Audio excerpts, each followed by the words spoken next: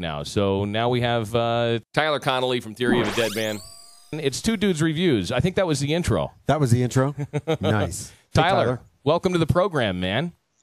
Thanks for having me. It worked. Yes, it does. And congratulations on all the success, by the way. You've got a beautiful house there. Now, how long you been living in this palace?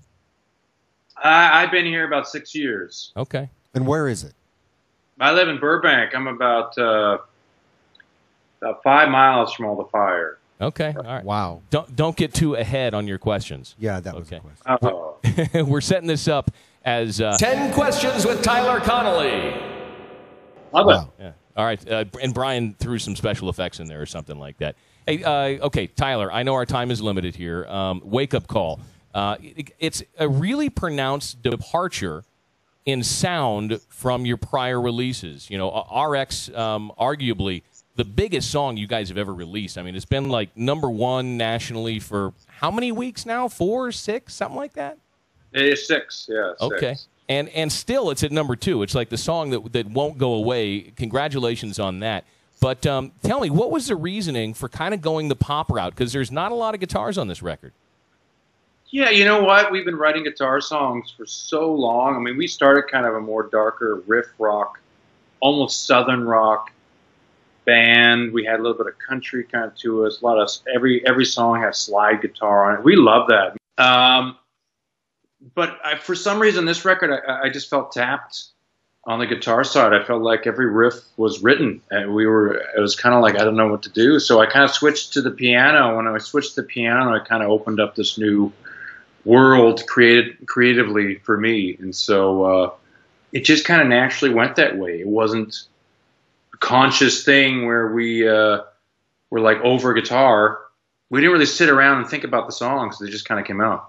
And you guys work with like a pop producer on this record, right? A guy who's really known for working more in like top 40 and pop music instead of going, the old rock route, huh?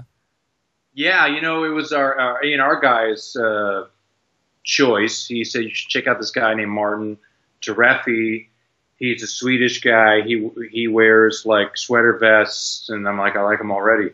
And I checked out some of the stuff he's done. He's done some massive stuff. He did the Hazel Sister San Francisco band. What are they called again?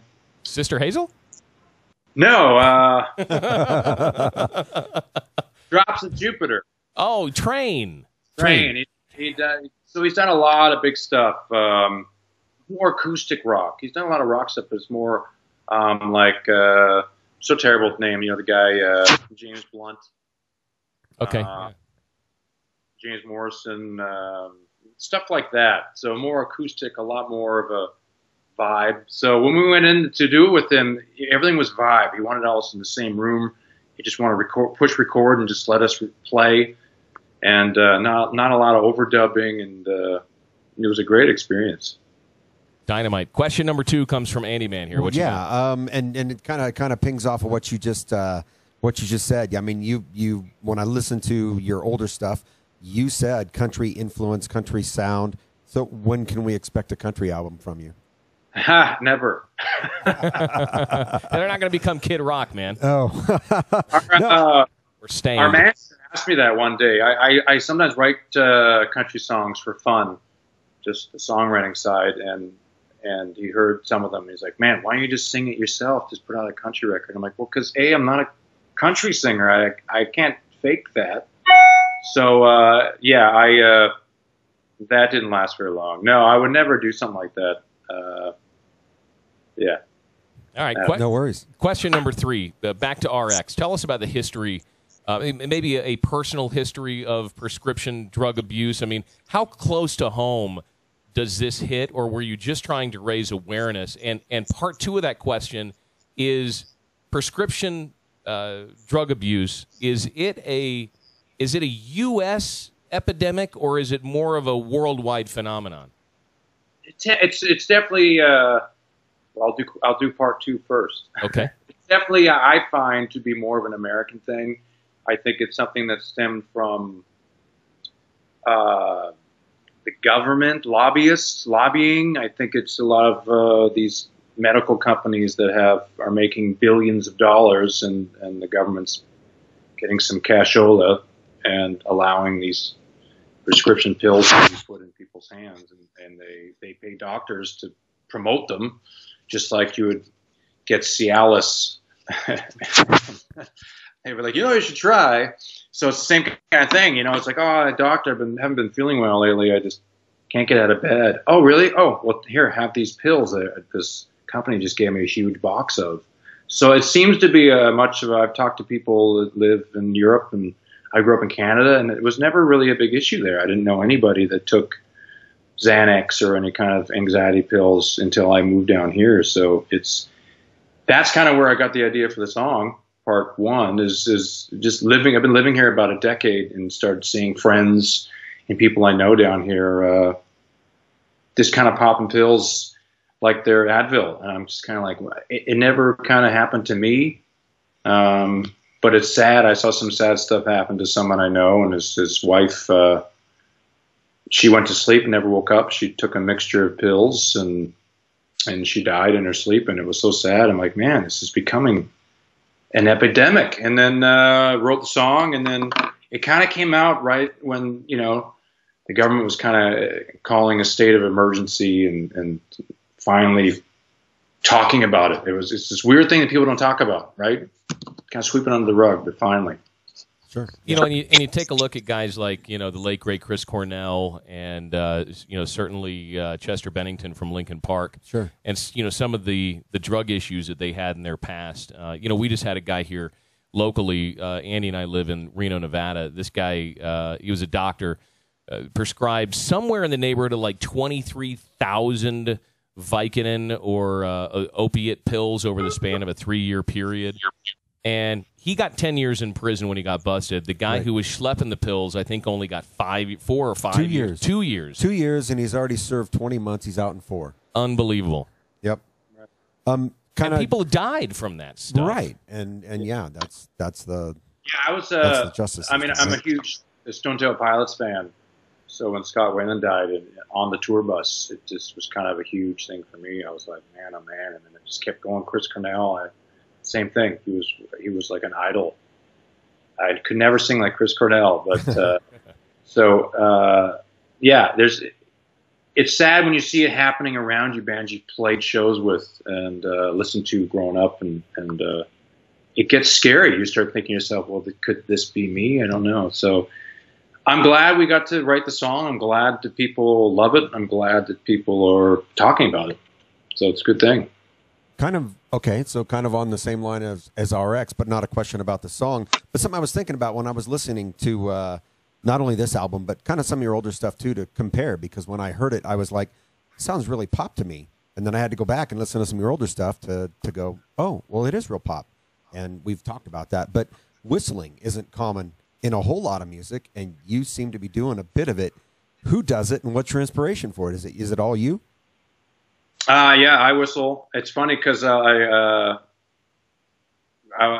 were out for dinner in New York with some label people, and they're talking about our show, and our A&R guy was like, well, that's on tape, right? You're not really whistling that. I'm like, no, I'm whistling that every night. He's like, no, that's on tape. I'm like, I'm not. Why would I? It's like, no, there's definitely nights where I have to, it's really dry and I can't get a whistle out. But, yeah, it's me. You know what? I mean, I went and saw Guns N' Roses to their last show at the Forum here in L.A. And I would say that's a big inspiration. Axl Rose. I've been saying lately that people in rock bands have not been using enough instrumentation lately. And we've been playing a lot of piano on this record. There's some whistling. And people kind of instantly go to the pop thing, and I go, well, Axl Rose, I wouldn't say he's a pop guy, but he did some whistling, and he did some piano, and I think that's pretty freaking cool. And it was pretty badass. I watched the show and watched him whistle, so that was pretty cool. Cool. All right, question number 5. We know you've been involved from the start with Chad Kroeger from Nickelback. I mean, you were, the first band signed to his label, is that right? Yeah, this is way back in 2001. Okay. Now, do you still write with Chad? What's that relationship look like now? Is that a good thing or a bad thing? Because when you get as big as Nickelback has become, all of a sudden, all the talent, people all of a sudden just forget about the talent that you had, and you have a big target on your back because you're a huge celebrity, Is that a good thing to be associated with that? Is it a bad thing? Has it been a stigma, or is it even come into the equation for Theory of a Dead Man? Well, I haven't seen him. I saw him about 2008. We didn't get along very well after the first record, which is kind of sad. But yeah, I haven't seen or talked to the guy in probably almost 10 years. Yeah, we worked together on the first record, and then after that, the stigma, our label, people kept saying we were the next Nickelback. You were Nickelback Jr., and it was all bad. We didn't want to be the next anybody, and I think it kind of became this weird animosity between the two of us, because we were trying to break out, be our own thing, which was good. And I think that he was just trying to help. And it's kind of sad that that band has sold 50 million albums. Isn't it crazy to say that? That's 50 million. Good for them. That's a lot. But why do people hate them so much? I don't get it. It's so crazy. I've had some occasions to hang out with Chad, and he has always been just the coolest guy ever. I'm sure there's a different Chad when he's away from the media and behind the scenes. And I would imagine somebody who's had the success of Chad Kroeger can be a little on the headstrong side. So I could certainly see him butting heads with another creative type like yourself, Tyler. You have one vision for what the sound should be, and he probably has another vision for what the sound should be, which is probably pretty much like Nickelback, right? Sure. Yeah, I mean, I think that's what it was. I mean, he really did find us and help us. So it was almost like, you're like, hey, listen, just can you back off and let us do our own thing? He might have taken that person. But yeah, he's. I've always known him to be a great guy. He's always been nice. I do text back and forth with the drummer once in a while with some jokes and stuff. But yeah, I haven't run into those guys in quite a long time.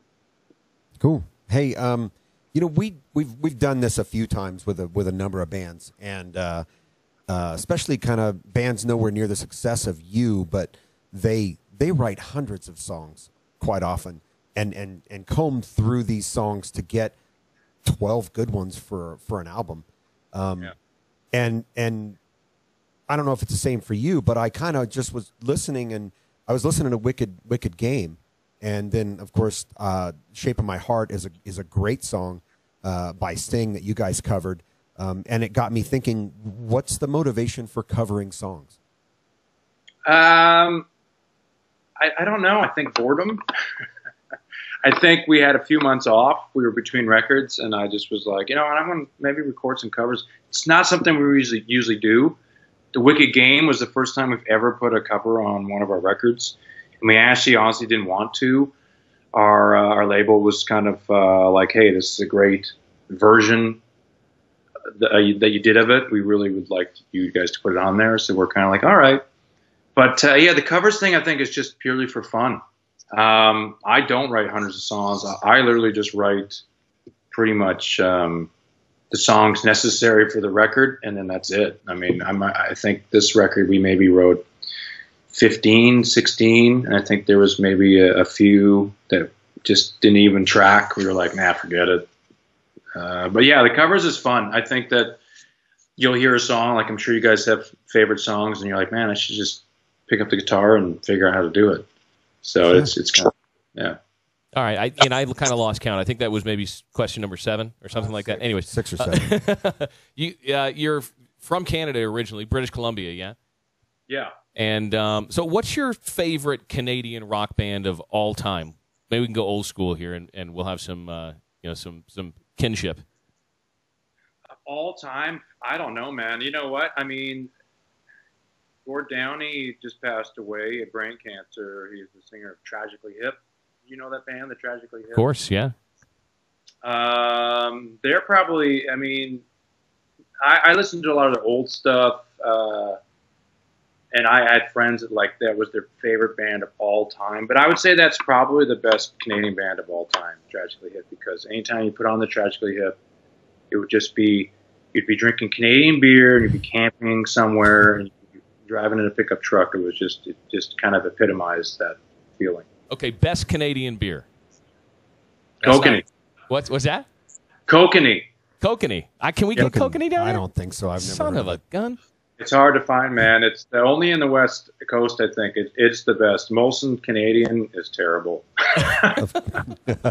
I grew up on the Mickey's Big Mouth. Oh yeah. Or the Mickey's 40 ounce. And man, as you know, at 18 years old, I shouldn't admit this, but growing up in Texas, it was one Mickey's 40 ounce. Man, you'd be set for the evening, man. It was on fire. It was going on. Okay, how about your favorite American rock band of all time? Now you've been here in the States for a decade. That's another question. No, it's all part of the same favorite rock band. Whatever. American, that's got to be the Doors. Nice, good choice. My favorite bands of all time. It's English, but I would say the Doors. I listened to a lot of the Doors when I was a kid, and another idol of mine who's dead is Jim Morrison. So, wow. Well, that kind of feeds right into my question. Or one of the questions that I wrote was, who's the best band we're not listening to now? Not making it. They're not making it, but you love listening to them. Who's the best band right now? Well, we just did a tour with two awesome bands. You might have heard of one of them. Royal Republic from Sweden. You ever heard of those guys? Baby. Yeah, hell yeah. Love those guys. Oh, they're so good. And then Aaron Jones. Have you heard of him? No. Write that down. Aaron Jones. How do you spell that? Aaron? Or it's like Aaron? It's Aaron, but it's Aaron. He's from Seattle, and he's in a side project with, I think, a couple guys from Pearl Jam. And he's just this amazing singer and guitar player. He is like I don't want to say this because I'm going to say it anyways, but he's like the new Jimi Hendrix, but I'm sure he don't tell him that because, no one wants to be the next somebody.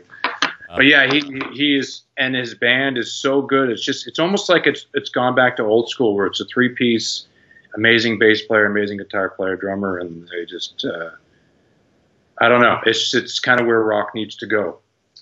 So check him out, Aaron Jones. Yeah. I've got two quick favors to ask you. Number one is, and I should have asked this earlier, is it possible to kill the light it's like you have like a sword coming right down over your nose right now? I don't know. And number two, any chance we get just a brief tour of the casa there? Oh, he's unscrewing the light, I think. I think it's on a switch. Is it the switch in the ceiling? Man, your house is built weird, dude. I just unscrewed it from the ceiling. And can you show us the piano room? Yeah, well, the internet doesn't seem to work in there. I went in there and it just instantly turned up. Okay. All right.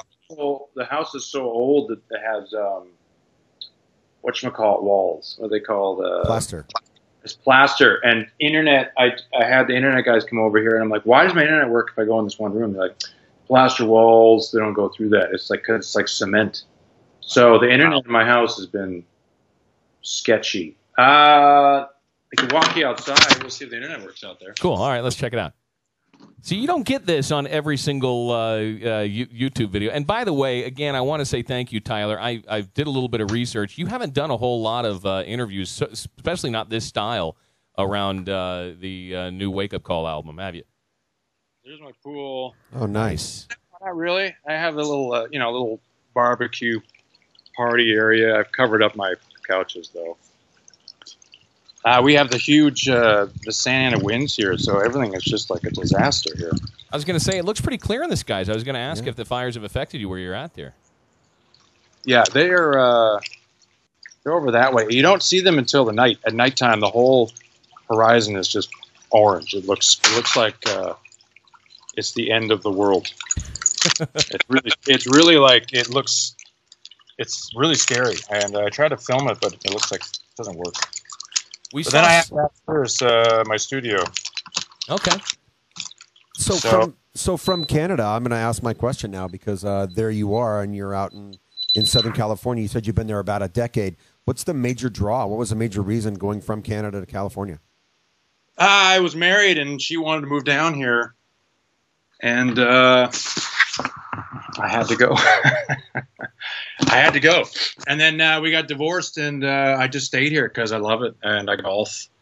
And it's just the weather here is 70. It's like 75 degrees out today, and so So this is I got a bunch of guitars and stuff in here, and I don't know if you can't really see. We can't see it. Can't see anything. There's a bunch of amps everywhere. Very so cool. That's about it. But yeah, I recorded some stuff on the new record in the studio, and then there's a that goes into like the whatever room, live room. You can do vocals or whatever you want to do in there. I was going to say the vocal shower, because we always sound better when we're singing in the shower, right? Yeah, always. And you always sound better when you're naked too. Of course. I would say, It's an acoustic thing, I'm sure. Okay, listen. All right. I know all you guys have a great sense of humor, but with the time constraints of this interview, you have other stuff going on, and only having 10 questions to ask, I have to keep my last question very, very serious here. The question is, Tyler, who would win in a knife fight, Canadian Bacon, American Bacon, or Kevin Bacon? in a knife fight, Yeah. Kevin Bacon. Kevin Bacon, 100%. Man, I love Kevin Bacon, and he could definitely win in any knife fight. And I don't get Canadian bacon. It's not even really bacon. It's like not bacon. It's just ham. Goddamn ham. Pisses me off every time I get Canadian bacon. I'm like, no, I want the fatty, salty stuff. Yeah, I like Canadian bacon, kind of, but come on, give me the real bacon anytime. What is the real bacon? Is that that's the world minus Canada bacon? What do they call it? Well, it's pork belly that's cured and smoked. You're taking the serious route. I Ian. know. Hey, absolutely. Tyler Connolly from Theory of a Dead Man. Again, thank you so much for taking the time out today. Congratulations. New album is called Wake Up Call. It's available right now, and it wraps up with the aforementioned Wicked Game. And I have to say, even though you guys did, had some aversions to put it on the record, when I heard that song for the first time, when I listen to a cover song, I think one of two things. Either did they do the song justice as it was when I first heard the song, or have they completely changed it and made it their own, where it resembles the original song, but it's cool and different enough, and you guys ace that one, man. So congratulations on that. Really nice job. That was kind of the whole point. We kind of told our label that, like, well, if we're gonna do it, we're not gonna have these screeching guitar solos and kind of make it into like a rock single. We were gonna try to do something completely different. So yeah, we thought we did a good job. I really hope people like it. It works. Like the song. Well, Theory of a Dead Man, Thanks. by the way, for folks watching this video here in the Reno proper area, you guys are going to be up in South Lake Tahoe in February. Oh, nice. I think we're breaking that news right now on Two Dudes Reviews, so can't wait to see you here, man. It's going to be fun to see you in the flesh and maybe hang out and have a couple of Canadian beers or shoot some tequila. Coconut. Yeah, how far is that from you guys? Not half an hour? Or Yeah, about that. About an hour. about an hour? Depends on what side of town you live on, really. Sure. Okay. Yeah, that's great. We will. I don't know what date that is, but I think the dates go out on Monday. So I think that's in February. Yes, if I don't- memory serves me correctly, February 17th. I believe it's either a Tuesday or Wednesday, which sucks for people like me who have to wake up at 3:30 in the morning. But I will take the bullet to come and see the show, man. Oh, it's going to be great. Hope to see you guys. That'd be awesome. Thanks, Tyler. Right on, brother. We'll catch up soon. Thanks so much for doing this.